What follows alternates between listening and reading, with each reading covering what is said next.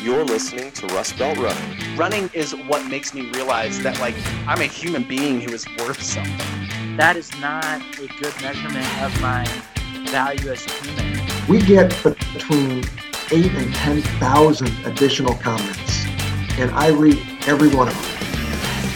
So you had to run Sand Run for your first. You become race director and take it out. It's got to be old guy naked in the locker room. I get to spend time with my friend Adam. I get to do something with my friend.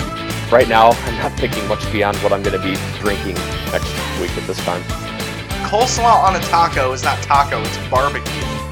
And so we will be discussing tonight with some occasional swear words from Andrew because he's upset, and that's okay. I know him as the biggest Kid Rock fan around. You ran that. Oh dear God.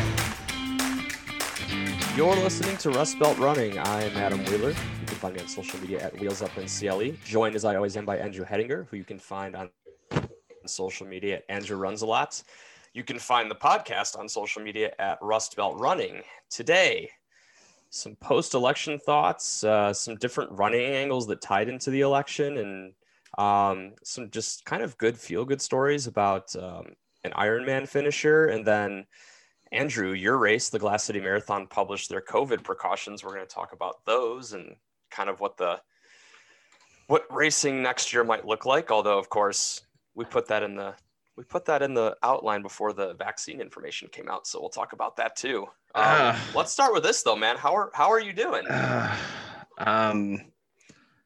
I tell you what, I didn't think after last week I could be more tired.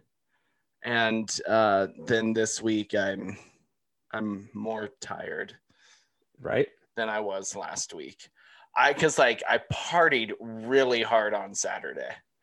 Like, I felt we all deserved that. You broke the news to me on Saturday.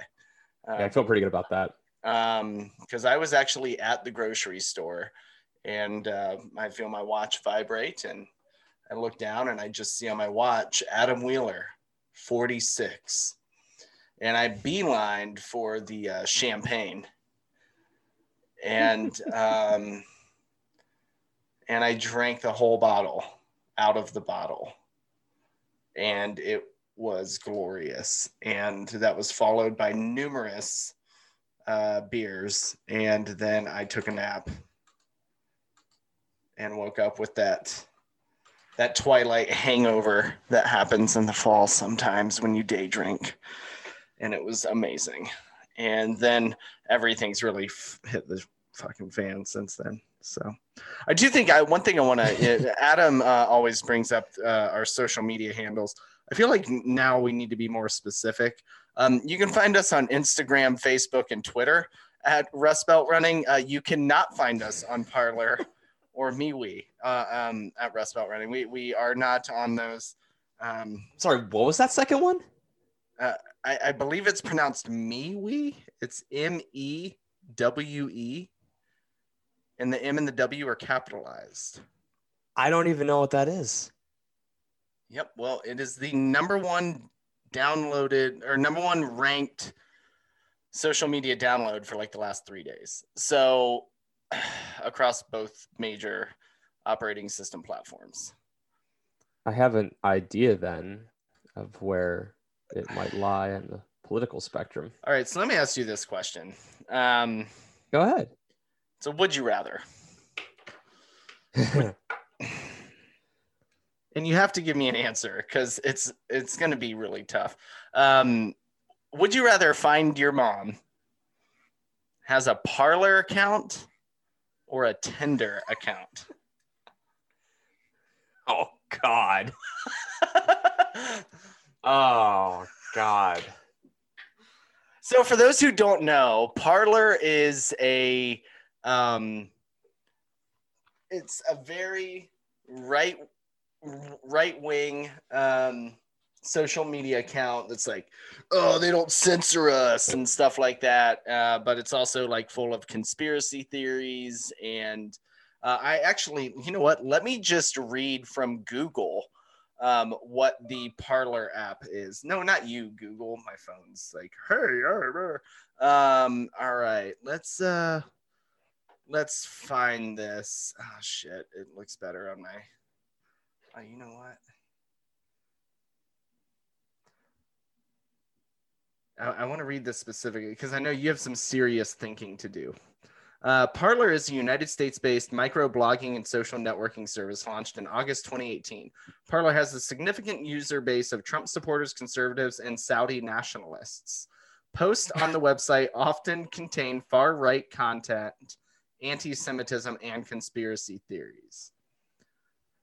So that's Parler. So, and then Tinder, for those of you who don't know, I mean, Tinder came out after I was married, so I don't know anything about Tinder. I don't know if you have any experience. You're not missing anything, man.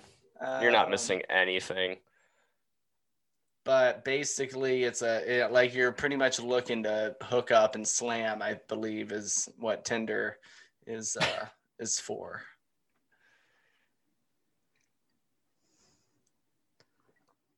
Am I wrong? Oh, God. Am I wrong in that? No, Did you just take a no. big drink of alcohol after I said that? Yeah, I did. So I guess to answer your question, I'd go with the Tinder account because I can always just swipe in the direction. I don't even know what direction you swipe in to not. Was it swipe? I don't know. I'm not on these accounts. But I could just, you swipe whatever direction you need to swipe to not match, and then you don't ever need to think about it again. Parler, Jesus Christ. Yeah, God, no. Because you know what? I've got some friends that have kind of fallen down the conspiracy theory rabbit hole. One of my oldest friends is a flat earther, and for like 5 years, he was trying to convince me that I needed to watch this YouTube video or this thing because it's going to change my life. And finally it was like, listen, man, if we're going to continue to be friends, you're just going to have to accept that this is kind of like one of those unmentionables. Like, I'm going to choose not to engage in your conspiracy theories or judge you about them.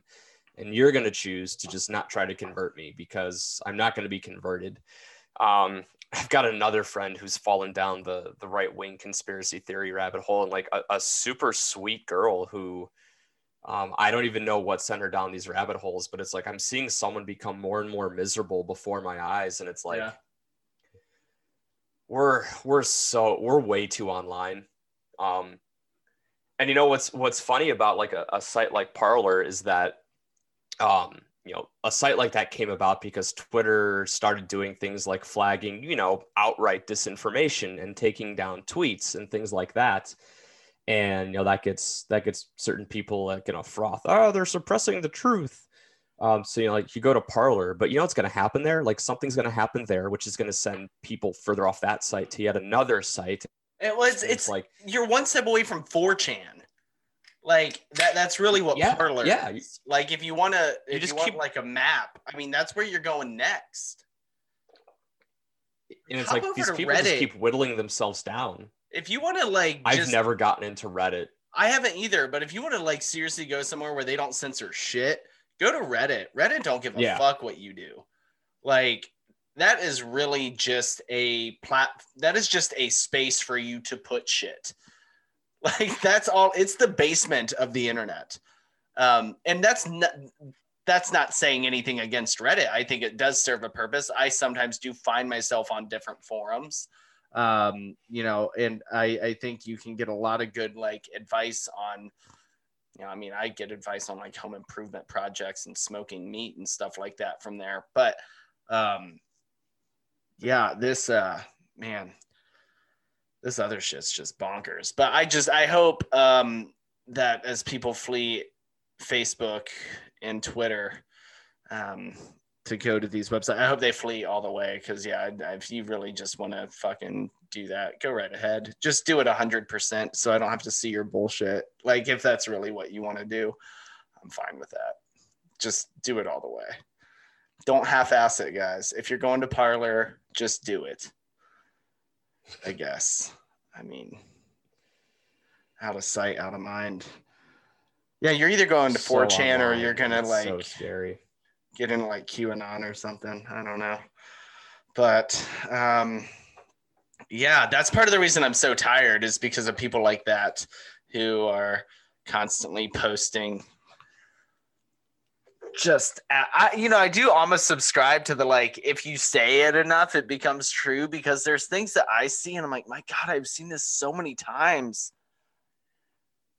It must be true. Now, part of that's because I can't get off the internet these days. I probably need to take a break. Yeah, it's pretty great. I just when I keep reading some of these things, the thing that keeps hitting me in the face is that, like, the people that won't come right out and denounce the conspiracies, but feed just enough like innuendo, like, it could be real. And it's like, one, fuck those people, because they're elected leaders that know what they're doing. They know that they're like getting in there and messing with the emotional, engagement system that you have. But two is, it's like, we've just become so comfortable just immediately flipping that switch. And it's like, we've gotten to this point now where, like, if we feel it, we feel like it's okay to mull on it and express it and then not ever think about it. And just, that's so dangerous, because it might work for your quote unquote side, like in one specific moment. But then eventually, like, if people realize you're a sucker and can be like easily manipulated like that, they're going to keep doing it in a way that's eventually going to hurt you. Like, yeah, these people aren't looking out for you. If they know you're, going to be manipulated, it's snake oil salesman bullshit. And you can put it to within running. How long did we see things like, barefoot running be sold to us, as like the way? It was like, you've got to get rid of all your shoes and you got to wear the Vibrams 5 fingers, and people were constantly dealing with foot injuries. And finally somebody just said, if this is the way to do it, why don't professionals ever do it? Like, they're the ones with money on the line. Mm-hmm. And then it was like, there was this collective like, oh yeah, but you know what? You can sell a whole lot of material if you just get some pseudo sciencey claim and go ahead and get people that aren't going to think about it to just buy into it. It's like, man, you gotta realize, like, if people are constantly trying to get you to emotionally react, you might want to take a step back. Right.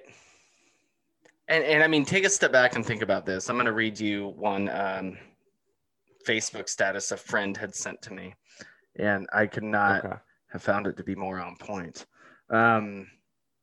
If you're going down the conspiracy rabbit holes of what happened this election and not understanding the facts about, like, what actually happened over Tuesday through Saturday, 4 days, and what continues to happen, which is counting legal votes.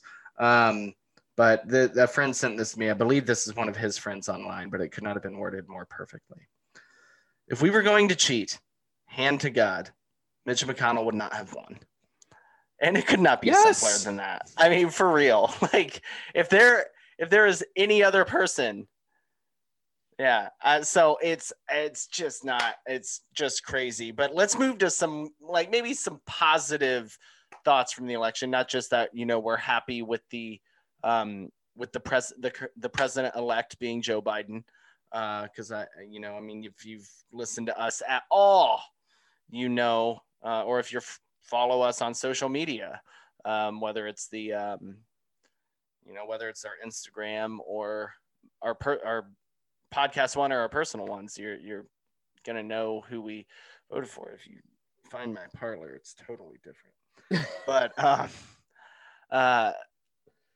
yeah, just like something that, besides just the results, what's like something that you kind of look back on this last week with some pride? I know mine, and I'm kind of out of order of how we have this lined up, so don't steal my thunder here. No, that's fine. Because I hold mine very dear to my heart. So, yeah. For me, it was just that the whole process went off really without a hitch. Like, given what the stakes were, and given the way that, Trump supporter, like the hardcore Trump supporters, feel about him, I was really expecting to, at some point, go on to Twitter last Tuesday and see that there was violence, in downtown city somewhere, somewhere that there were Trump caravans that were out that were trying to block people from getting to the polls. And it's like, despite all the stakes, and it seems weird to talk about now, given kind of where things have gone off the rails a little bit with the count, but it was almost like everybody still treated the day kind of like a very solemn, holy day. Like when I waited 2 hours in line to vote, and it was funny because everybody that I was in line with, I went around 10:30, and everybody that was there had the same thought of like, well, I didn't want to go earlier in the morning because I knew the people that were going to work would be stopping there, and I didn't want to wait till later when people were coming off of work, and everybody had this thought of like, well, I'll go, around lunchtime or a little bit before lunchtime, and there won't be that many people there. And I waited a solid 2 hours, and I live in if you look at Cauga County, I live in one of the Trumpier neighborhoods of Cauga County, very upscale suburb. And even though that was the case, it was like very solemn, very respectful. Like everybody kind of understood the importance of what they were doing. And there were people voting both ways in that line. And it was just, there was a little bit of like electricity in the air waiting, and like you knew kind of what some of the underlying assumptions people had were of others that were waiting, but everybody was very respectful about the fact that this is something we all get to do and should do. And I came away from that day feeling very proud of that, because it was, of any election that I've ever voted in, like it was one where I really worried that there were going to be some violence around it, and there wasn't. Yeah. I know yours.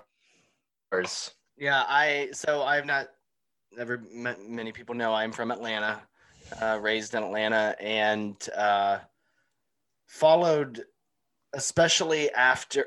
So as the whole election happened, I know when you and I went to bed Tuesday night, I texted you and I was like, I do not feel good about this, and I think we just didn't really understand how things were going to turn as. Right. The mail-in ballots were counted in the days after. The mail-in ballots that were returned on or before Election Day in these states were not counted first by state law in certain states, Georgia being one of them. And when I woke up Wednesday morning, the lead that President Trump had, that is one of the first times I think I've ever actually called him that. But the lead that he had over President-elect Biden was, I want to say, in the neighborhood of 300 to 400,000 votes. When I woke up that morning, it was cut by like 75% as they began the largest swath of counting these votes. And it became something I followed greatly. I knew that there was a great chance that that state was going to flip to what I would like to have seen it flip to. Especially after seeing Ohio just go further red. I really locked my eyes on the state of Georgia. And over a couple of days, I think, Wednesday was really when it really started to go crazy. And I was texting you a lot that day, like pretty much an update every time there was a ballot dump. Like, yeah, I was texting you, oh my gosh. And, because there are counties like Fulton County, Cobb County. If you guys follow the news, all the counties in the metro Atlanta area by this point. I lived in DeKalb County and Gwinnett County. Those are the counties I lived in when I lived in the Atlanta area. And just to see everything that happened in those days, it was a culmination of the work that Stacey Abrams and Killer Mike put in Atlanta, registering people to vote. Stacey Abrams, when she ran for governor a couple years ago, there was a lot of suppression tactics that took place in the Atlanta area, particularly in Fulton and Clayton counties. And, she lost that election by, I believe it was less than a percentage point. But she really took it upon herself to make sure that does not happen again, that those people in those counties are properly represented in the vote. And I think one great thing we saw from, all the absentee balloting I kind of wish we would stop calling it mail-in ballots, because I believe there's like those distinctions that people who don't really understand, like a mail-in ballot is an absentee ballot. Like, Yeah. they're the same thing. So I think as we, You know who votes absentee? he didn't this time around. No, he did. No, he voted in person. Trump? Yeah, there was a picture of him. No, he coming out of mailed his it. polling place. I thought he mailed it to Florida. No, not Donald Trump voting. And regardless, if he didn't this time, he has a ton, because he claims his home state is Florida now. Well, I can't find it, because when I Google search him voting, it's just his claims of voting or of voter fraud. But no, I believe he was in Florida, and he may have voted early, but he did vote in person. Yes, President Donald Trump votes early in Florida in person. He voted in person in Florida, but neither here nor there. I think as you watched the news on just a constant loop for 4 days, and you just hear mail-in ballots, it's absentee ballots. Like, I will see people try to throw around these conspiracy theories, like, we need to do away with mail-in ballots and just go to absentee. It's like, it's this literally the same thing. There is no distinction between the two at all. Some states have open absentee ballots. This was Pennsylvania's first year with it. Ohio did it, no problem.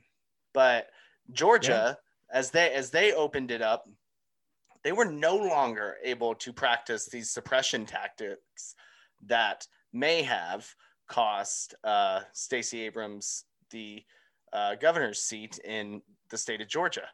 And so with her work and how she educated her community and very grassroots style got people to register to vote and sign up for absentee ballots and, educate them on policies and everything else, they flipped that freaking state blue. And when that changed Friday morning, I woke up at 5:40 and it had flipped. The Biden deficit had grown to he was over Trump at the time. Happened like 40 minutes before I woke up. And so I was glad I did not try to wait up for it, because you knew it was coming. It was just a matter of time, but I wanted to see it happen. But I was able to really I seriously, in my truck at work all day, I just blared Outkast and Ludacris and Killer Mike all day. That was all I listened to. And I was just so proud of what the city of Atlanta did, what Stacey Abrams did, what Killer Mike did. There's many others too. And, not only did they, flip the presidential electoral votes to the Democratic side, they forced a runoff in 2 Senate elections that are going to be huge. And I'm just very interested to see what happens with those. But it just was a strong showing from a very determined small group of individuals, Stacey Abrams and Killer Mike being the two that really, co-headline that. And I'm just so proud of where I'm from and what people in my counties, in my city, in my state showed up to do.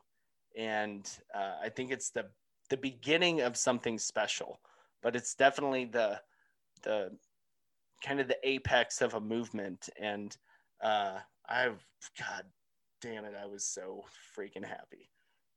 Adam can attest to that. The amount of text messages I sent you about Georgia was just stupid. Oh yeah. And I seriously, and everything.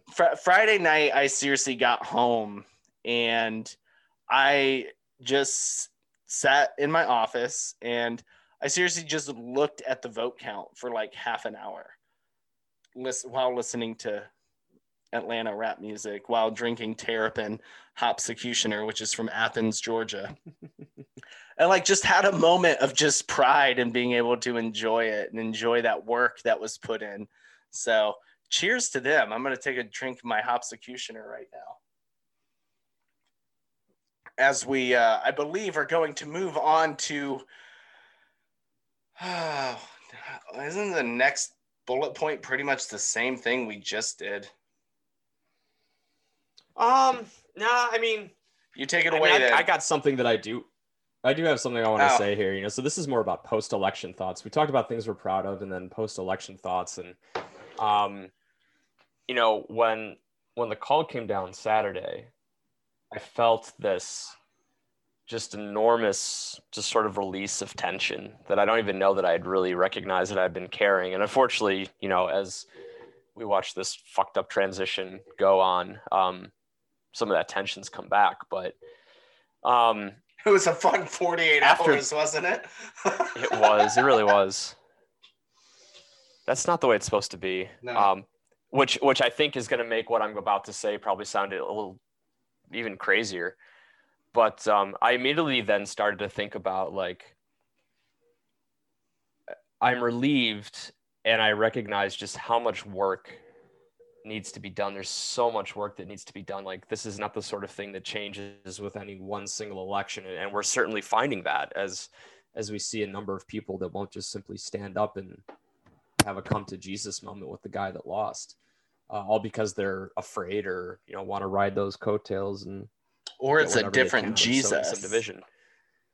Yeah. And I thought a long time about what I'd like to say, because there's a lot of people that I know were not happy with the results. And one of the things that I've thought about throughout the last 5 years or so is that I don't think people that you and I maybe agree with on a lot of issues have always handled this time well either. I think we got kind of forced into, you know, identity politics, you know, kind of doing the us versus them. And I think, unfortunately, we played the game on that turf, and it's not turf that we're really good at playing on. And in doing so, we started to kind of self-select amongst ourselves. You know, you're not arguing for this the right way. You're not, you know, for this in the way that I want you to be. So therefore you're not part of my idea of what, you know, being a liberal or progressive is. And all that does is just further hurt us. And I was watching SNL the other night, and Dave Chappelle was on, and it was a really nice kind of way to look at things from 4 years ago, because he was also the host on the show after the last election.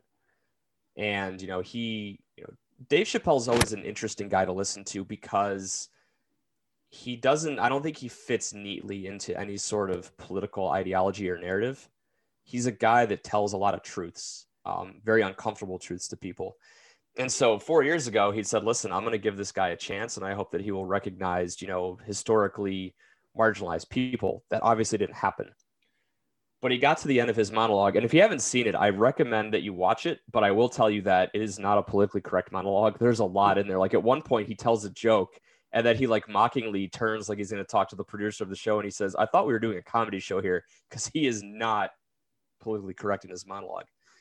But he ended, and he kind of perfectly encapsulated what I had going on in my mind. And, you know, the main idea behind his message was essentially that there were a lot of people that night who were feeling as disappointed as many of us had been feeling 4 years ago, and that it would be very easy to gloat about the win. And he cautioned against doing that. And he pointed out that, you know, for every person of color who's been marginalized in the last 4 years, there are people that are equally marginalized by people on the left. You know, he pointed out police officers. He said, you know, there's a lot of police officers out there who simply want to go out and do their service. And, you know, when people basically lump everybody together, every single police officer together, he said, you know, you're just going to kind of retreat into your tribe. And so he was talking about how he understands this idea that there's just a lot of people out there who feel disconnected from others. And he said, you know, the way he phrased it was like, the difference between you and me is that you guys hate each other for that. And he said, I just hate the feeling. And it's tough right now to think along those lines as we watch people reject the results of the election. And there's going to be people that you and I both know who are going to buy that conspiracy bullshit. But there's also a lot of people out there who simply vote the way that they do because they also are struggling for meaning in their lives in the same way that people on the left are. And we would probably be able to get a lot more done if instead of demonizing those people, we tried to understand that. And that's a really tough thing to do, because we're at a point right now where we divide ourselves into right and left. And if you are on the opposite side, we automatically demonize you. And so much of the hard work that needs to be done, I think, just needs to be talking to people that think differently from us. And it doesn't mean that we need to tone down what we expect policy-wise. And it doesn't mean we need to be tolerant of blatant racism and things like that when we see it. But I do think it means we need to hear opinions and not immediately think that opinion is awful, that, you know, the message behind that is evil. Because there's very little in politics that is that cut and dry. And I think we've made it that cut and dry to our detriment. Yeah. I'm going to say one other quick thing. I'm going to circle back to Stacey Please. Abrams for a quick second, and then we'll move on. Please. It kind of goes along a little bit with what you were just saying, but we cannot continue to have the Black community bail us out in elections and not meaningfully address issues surrounding those communities. Detroit and Atlanta 100%. did us some pretty fucking big solids, and we owe it to them to make sure that they are that they're not forgotten, that they're not just people that we give lip service to get votes every 4 years. Those need to be communities that we repay, not just for sins past, but for what they did for us, helping to turn Michigan and Georgia for the whole country. I mean, those are two states you have to look at that were just huge and I mean Philadelphia too.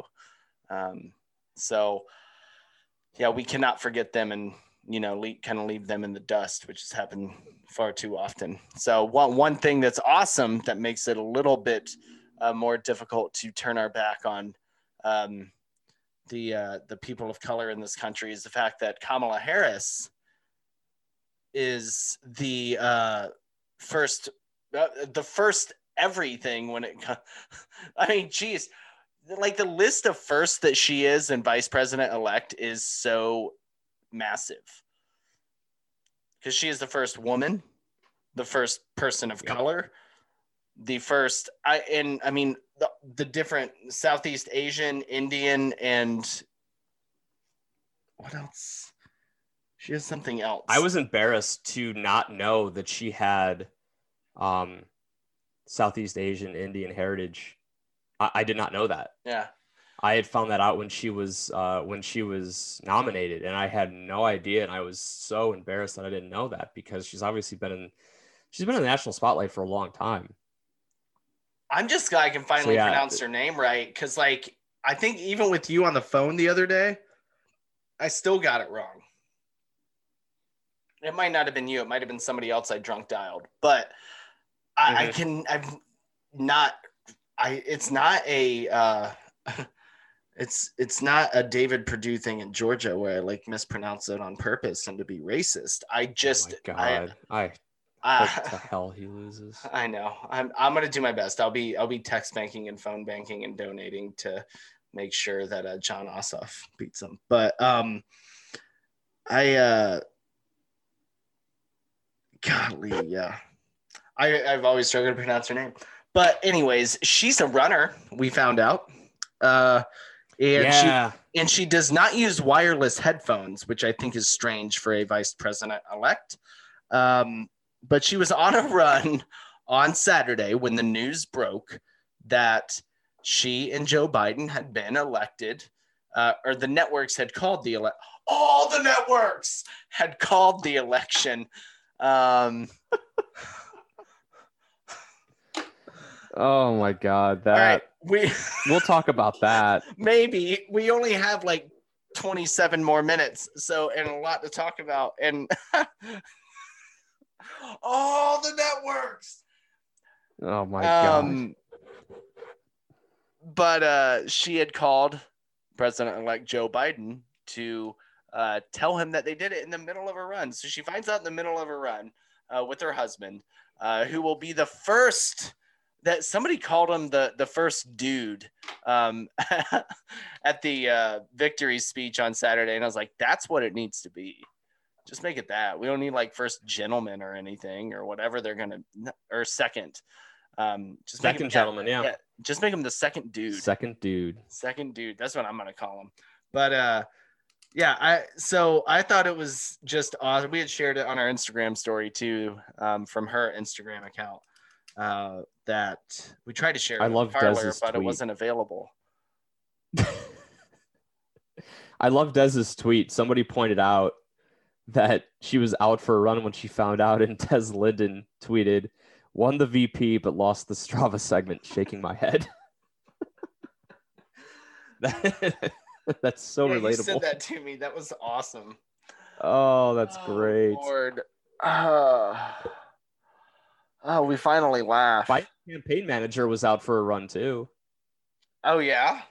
There was a lot of it. running. Yeah, she was out for it. I want to make sure. Hold on, I'm sorry. I want to make sure I get her name. Jen O'Malley Dillon. Yeah, she was out for a run. We got anybody from the other side out running besides their mouths? Oh God. I actually have. It's so funny. I texted when we were texting about this episode. I'm like, let's try not to be like, too obvious. And yeah, you know what? Fuck it. Fuck that.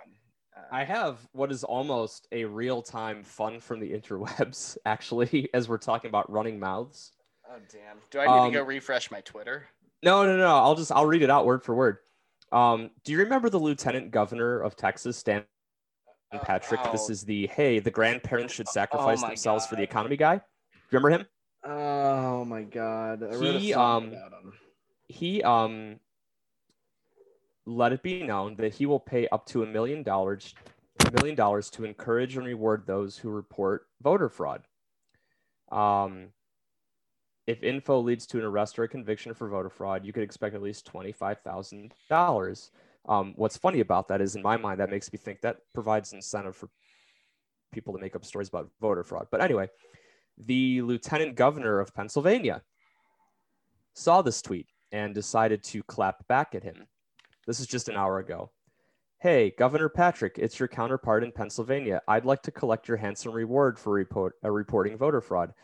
I got a dude in 40 Fort, PA, who tried to have his dead mom vote for Trump. I'd like mine in Sheetz gift cards, please. P.S. The Cowboys blow." And then he backs it up and sends him the story about how this guy tried to commit voter fraud in Luzerne County in Pennsylvania by having his dead mom vote for Trump. And then he tagged it $1 million in all caps. Oh God, this is what's man. You remember the good old days when, politicians used to just forget to log out of their burner accounts? Like that was like 5 hours ago. God. Shit. Oh my God. Yeah, let's find that tweet. This is America. It's so bad. Well, you find it's so bad because it's like, all you need to do with a lot of this stuff is just take like 5 minutes to look. Like, if Rudy Giuliani would have taken 5 minutes to realize he was looking in like a oh my God, he would have had this press conference at a hotel instead of a landscaping company located between a crematorium and a dildo factory. Okay, so what you're referring to, obviously a big part of the campaign was that black people were supposed to show out for Trump in ridiculous numbers, and he did get a higher share of the black vote this time than he did get last time, largely because there was no viable third-party candidate, so he closed his numbers there a little bit. Well, obviously, to create the impression that there were black people that were for Trump, social media is the perfect way to do that. Start tweeting out as a black person, voicing support. And usually when you see something like this, it's often good to click on the profile and see when they joined Twitter. And if they joined Twitter in October of 2020, odds are it's a fake account. Well, a former Lehigh County commissioner, this is also, I believe, in Pennsylvania, forgot to log out of his burner account. And so the very white Dean Browning, like he is quintessential white guy. His face will be all over social media by the time this episode drops. You'll be able to find him. The very white Dean Browning, Dean Browning PA from his account wrote, "I am a black gay guy, and I can personally say that Obama did nothing for me. My life only changed a little bit, and it was for the worse. Everything is so much better under Trump, though. I feel respected, which I never do when Democrats are involved." Dean, I have multiple Twitter accounts. I don't really go onto my Rust Belt Running account, so it's easy to juggle them. But I can tell you there's a button to toggle between the accounts, and it's not hard to do it. But if you need lessons, reach out to me. My handle's in the first part of this episode. You can reach out, and I'll show you how to use your burner account. I'm glad you see. They found the burner account, by the way. Oh, really? Oh, fuck. They found the burner account because he was always reacting to somebody. He was always reacting to Dan. It's at Dan Purdy 322. This guy suddenly was always responding to him. This is too. You can't make this shit up. Damn it. We had this like little outline written great to like go from stupid politics to running, but this is just too good. And then everything came up in the last few hours, and it's just too good to not talk about. Oh my God. What's so difficult about this, like going back to what I was saying about how we need to not demonize, and let me specify, if you want to demonize Republican officials, by all means. Like you and I were talking pre-show, when I watch people that won't call out what's going on, it makes it very hard for me to ever like look at somebody on that side of an elective office and trust them. But there are people who vote for them that I really think it's important not to demonize. And one of the reasons why I think is that we get such different inputs. And I know you know this because you used to be more right-wing in your younger life. If you're doing nothing but watching Fox News, your view of the world is so different from if you're watching MSNBC. And it's like, if those are the inputs people are getting, how do I expect them to see things from my point of view? And it certainly isn't going to happen if I'm like, you watch Fox News, fuck you. So it's hard. And again, I'm not saying entertain everybody. You and I have had this conversation on the podcast before, like in the wake of George Floyd's killing, there were certain people that I just stopped interacting with because they were never going to have a conversation. And you don't need to entertain those people. If all they're going to do is troll, don't do it. But if there's people that are willing to have discussions, friend of the pod, Eric Geyer, considers himself more conservative. And he and I talk quite frequently. And he's nowhere, he's certainly not a Trump conservative at all, but it's like, he's kind of a perfect example. He's somebody that if you just simply look and go, this guy's voted Republican, fuck him, I would lose somebody that's a good friend who provides needed perspective. And so it's not so simple as just saying, get rid of everybody who disagrees with you. In America, is that it's best if we have two sane parties. You need to have, yes, you need to I want that. it. Like, I don't want a Supreme Court that is 9 Democrats and no Republicans. That would be a catastrophe. Yeah. And, I think that's one of the things that, I think can get missed so much because we are so partisan. I want, control needs to shift. It needs to bounce between parties, and it needs to be balanced where we truly do have these checks and balances, but it can't be so hyper partisan like it has been.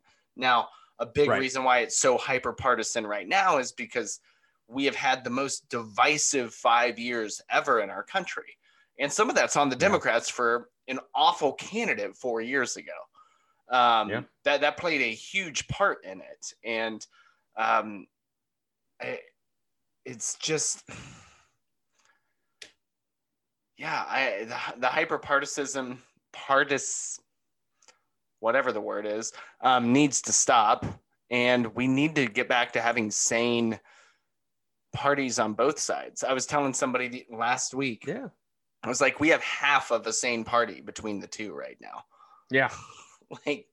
That's really it. And, it sucks. So I'm not going to sit here and act like Democrats are all awesome. They're not. If you asked me where Biden was on my list of the 30 candidates that ran in the primaries, he probably would have been towards the fucking bottom. think Bloomberg was the only one that was further away from my preference. Yeah. And but I think he's also just a decent guy. Who, Biden? Yeah. Yeah, absolutely. Like it kind of has some of the George Bush effect. Where it's like, I would totally slam beer with George Bush. Like, I bet he would be fun as hell to hang out with. That doesn't mean I want him as president. And I didn't want Joe Biden as president until he got the nomination. And then I put his fucking sign in my yard. Yeah. Because of the division that has been created over the last 5 years by the other side and the sanity that has been lost by the other side. We have to swing the pendulum back, and then maybe we can go back center a little bit, where we can actually discuss and engage. You know, when all the George Floyd stuff began back in April, May, you know, I talked a lot about engagement. That was like the big thing, engaging with the Black community. We can't engage with one another right now. Because, like, if we try to engage with somebody on the other side, even if you try to, like, reach across and, like, just be honest and you're genuine, which the word genuine reminds me of one thing we need to talk about. Maybe we'll close with it. But,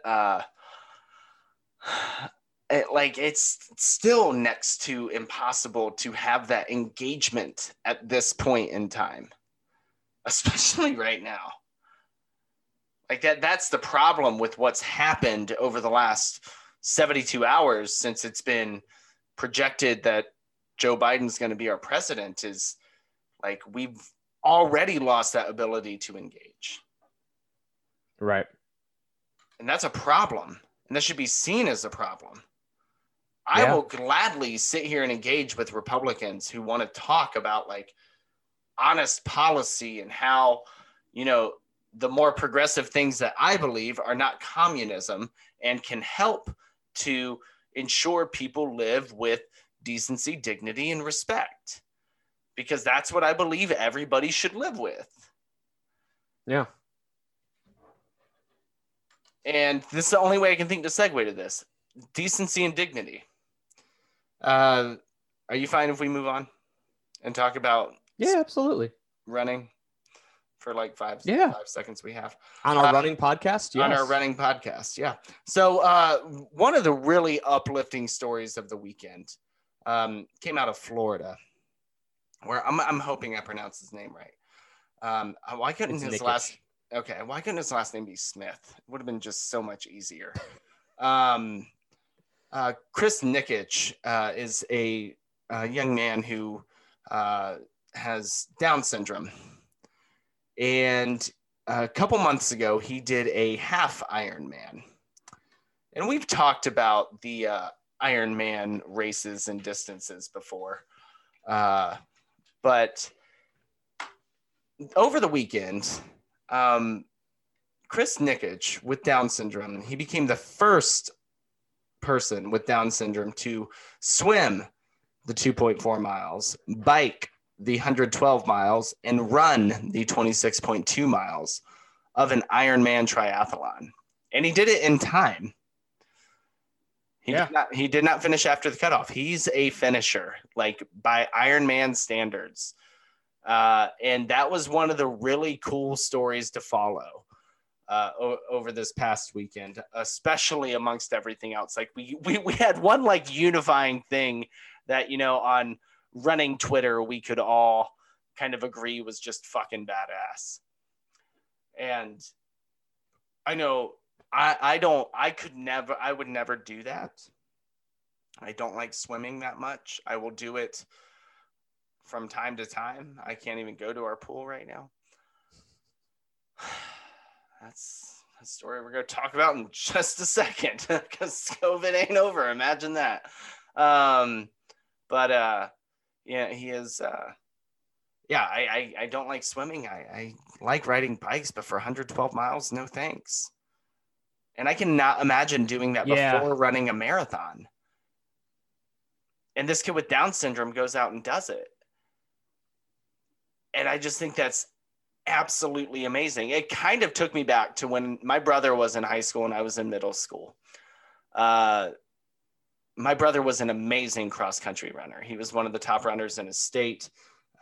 His name was atop the leaderboard at his school for the 5K and cross country for a while. It's since probably been totally removed because kids have just gotten ridiculously fast. But one of his good friends, Natalie, who was like the state champion in cross country, who also attended his school, her brother had Down syndrome. And when we were at races, him and I would be running all over the course together. And, so it kind of took me back to that, just seeing Down syndrome involved with running at all. But I think it's cool. Some of your thoughts, besides me just saying, I think it's cool, because I don't really know how else to quantify it. I love stories like this because they point out just how artificial limits are. And I think that's one of the great things about endurance sports in general. That sounds very Steve Magnusy. Oh, yeah. And I've been listening to a lot of Steve and Brad lately. You know what? We're not going to talk about their election podcast, but I did send their podcast to you. And I said, I like it when we agree with them, because a lot of the same points they made are points we've made. But no, you and I are both race-centric runners. And so we love probing, we love probing some of those outer regions of our endurance. And we've settled on a distance. We tend to like marathons, but you look at something like this and it's like, it's kind of funny because people will hear from me. Like a friend at work yesterday was like, "Hey, I might go out running with you sometime. Like, how fast do you typically run?" I'm like, "How fast do you want to run?" And she's like, "Well, why? How fast do you go?" I'm like, "Well, my marathon pace is under 7 minutes." She goes, "Oh, you run fast." And so like her thinking about that with me is me thinking about Nick. Like, I can't imagine doing what Nick did, not just the running, but the biking and the swimming, doing it over the course of 17 hours. That is something that does not appeal to me at all. And the fact that anybody would do that, much less somebody with Down syndrome who has challenges that I can't even fathom would do it, is just so cool. And it's why I love endurance sports, because I think it shows just how artificial a lot of these limits are, that if you choose to want to go after something, you absolutely can, and you'll find a way to get there if you want to. So it's, I unfortunately can only finish up my thoughts by saying what you were saying, which is that it's really cool, but it's such a great thing to see somebody, to see anybody tackle that, but somebody who has to face the challenges that Nick does, go out there and just absolutely crush it. And it's the sort of story we need in a year like this. Yeah. There haven't been many things to celebrate. Right. And things that we can all celebrate together. There's been a lot of things we can celebrate, as this or that, but yeah, we don't have a lot of things to celebrate. We've had, a very contentious election cycle it feels like it has lasted my entire life. And God, yeah. And then we also, have the COVID-19 pandemic, which that brings me to, the next thing we're going to talk about for a few minutes. I'm registered for a race. That feels good, doesn't it? I don't know yet. But yeah, it's official. I mean, I have an email, so we'll see what happens. But the interesting thing that came with the registration was I got a first glimpse into what the COVID-19 protocols are going to look like. Now, so for those of you who thought that after November 3rd, coronavirus was going to go away, you were wrong, because this race is at the end of April and they're still saying, all this shit could change because it could get worse. So, and the fact that we are peaking, and Dr. Amy Acton was right. Imagine that. Too bad she's not around anymore. Thanks for nothing, DeWine. Did I go off on a rabbit trail there? I didn't mean to. The goal. So I sent you the link, but there's a whole website, or a whole page of the Glass City Marathon's website that is dedicated to their COVID-19 protocols. So they reduced field size. To 7,500 people. They are requiring masks to be worn during non-competition times. So that is pre and post race, start line corrals, immediate finish line area. All staff and volunteers required to wear a mask. Oh, I burped, excuse me. all spectators. So I thought that was interesting that they even brought up spectators. And they have a whole section for them. Must wear mask, face covering, maintain 6 feet, do the daily symptom self-assessment, and a minimal amount of spectators will be allowed at start-finish areas. Now, the one thing that Glass City does have going for them is the finish areas in the Glass Bowl, which is Toledo University's football stadium. So they can control access to that a lot better than you could, say, Cleveland, which is just downtown. Right. Like, how can you really control it? You can't tell people they can't walk on the sidewalk. Right. So, yeah, very interesting. But I thought it was just kind of, I had thoughts on how Glass City had handled this before they canceled last year. And I thought it was handled very poorly because they just kind of continued to act even after different orders that this was just going to happen and that orders didn't affect them from the governor. It's like, you motherfuckers, it does.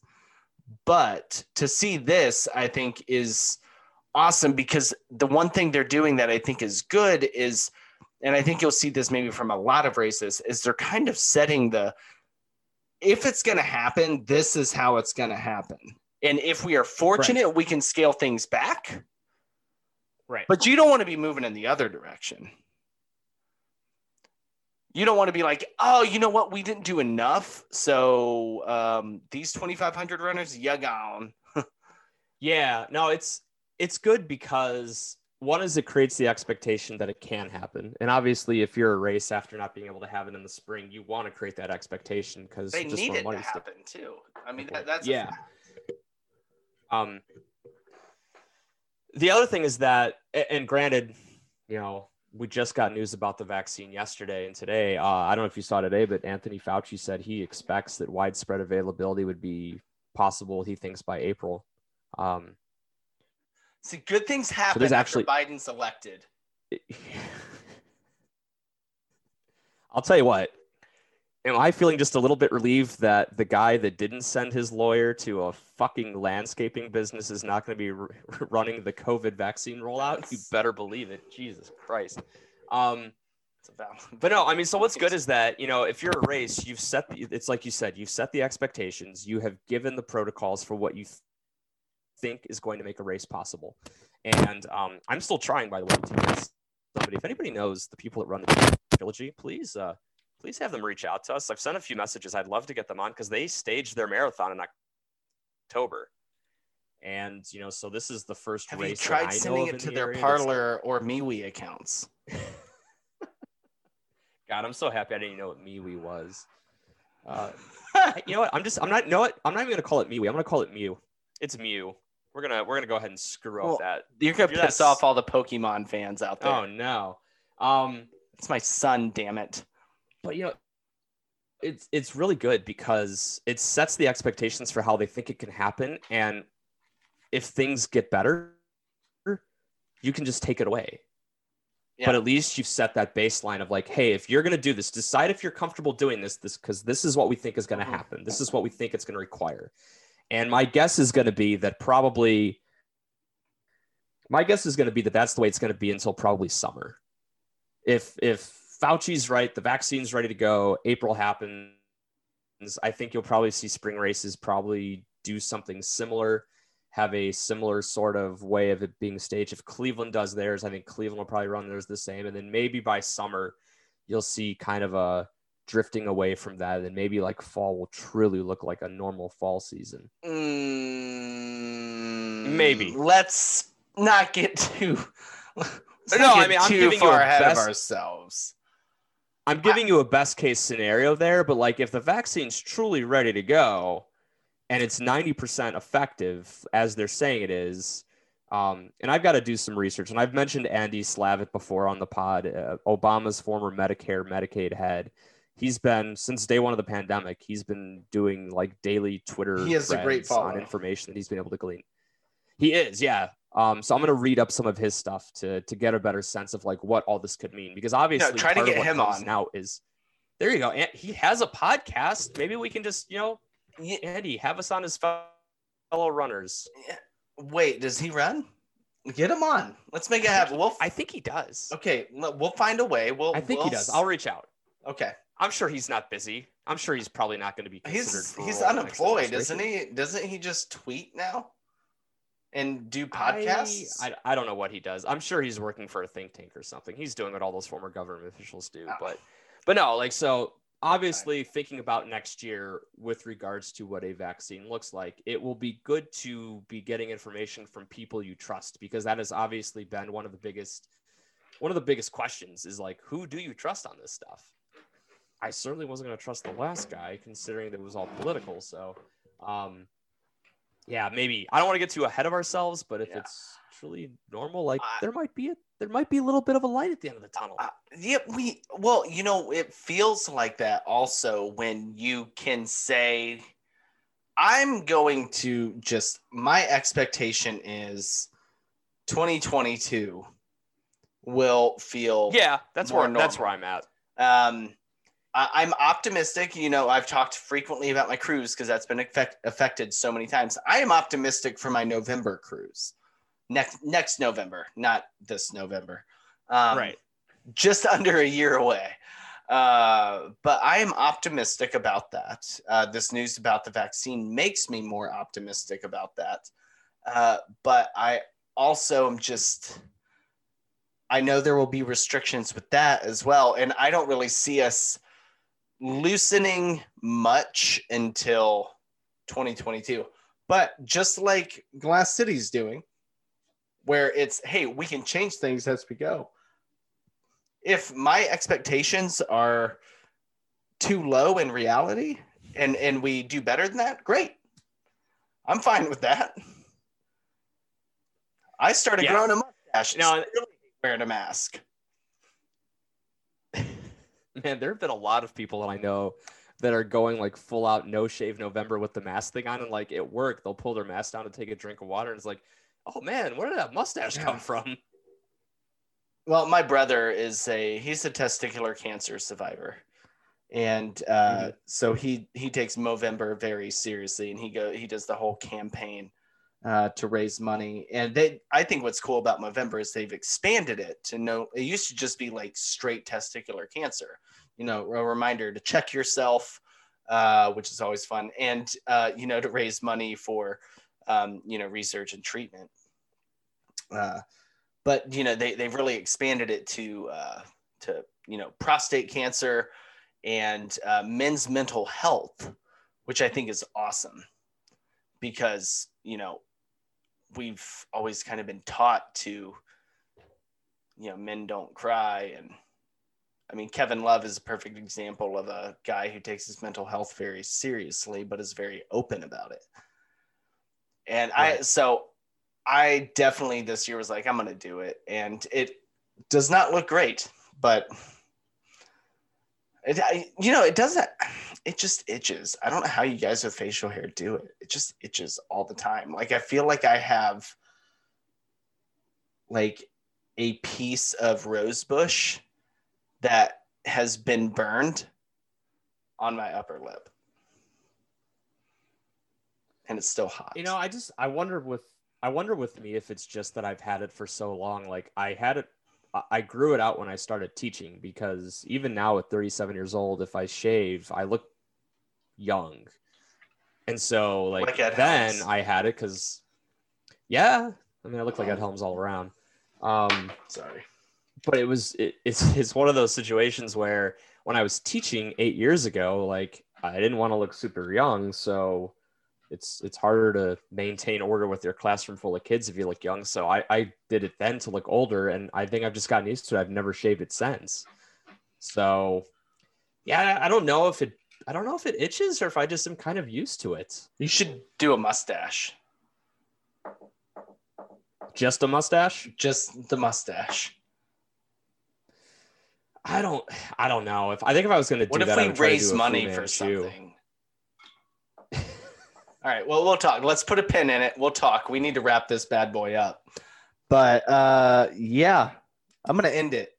Is that the words I'm supposed to use? End it? Is that Yes. okay. Are you good with Sorry, I me? just saw another great tweet. Spill it. It's not. Amazon subsidiary Ring is recalling hundreds of thousands of video doorbells after receiving reports of them catching fire. Somebody quote tweeted and said, "Johnny Cash warned us about this." That's a very niche Ring of Fire joke. Can you DM me that? Because I need to make sure I'm good.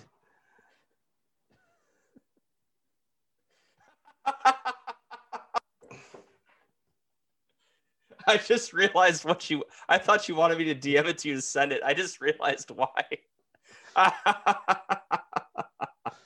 So it's in your box. I'm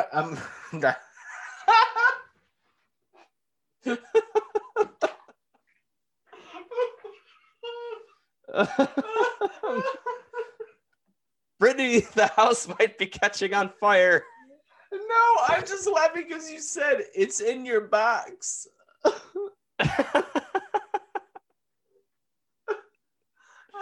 Oh man, it's good to laugh. And we have our This Week Show Without Context post. Oh my god. Oh man. We're coming up on 2 years. I'm gonna have to make a new little entrance song at some point, and the It's in Your Box is definitely gonna make it on there. So thank you everybody for listening this week. Adam, I'll try to talk about something different next week. I don't really even know anymore. It's like there's no running going on. We miss it so much. And there's just so much more else. So whatever. We'll talk about whatever we want to talk about. Nobody listens anyways. For Adam Wheeler, I'm Andrew Hettinger.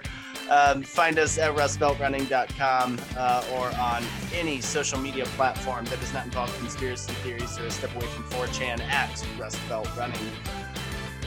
Thank you so much for listening. Stay safe, stay clean, stay home if you can, wear your mask.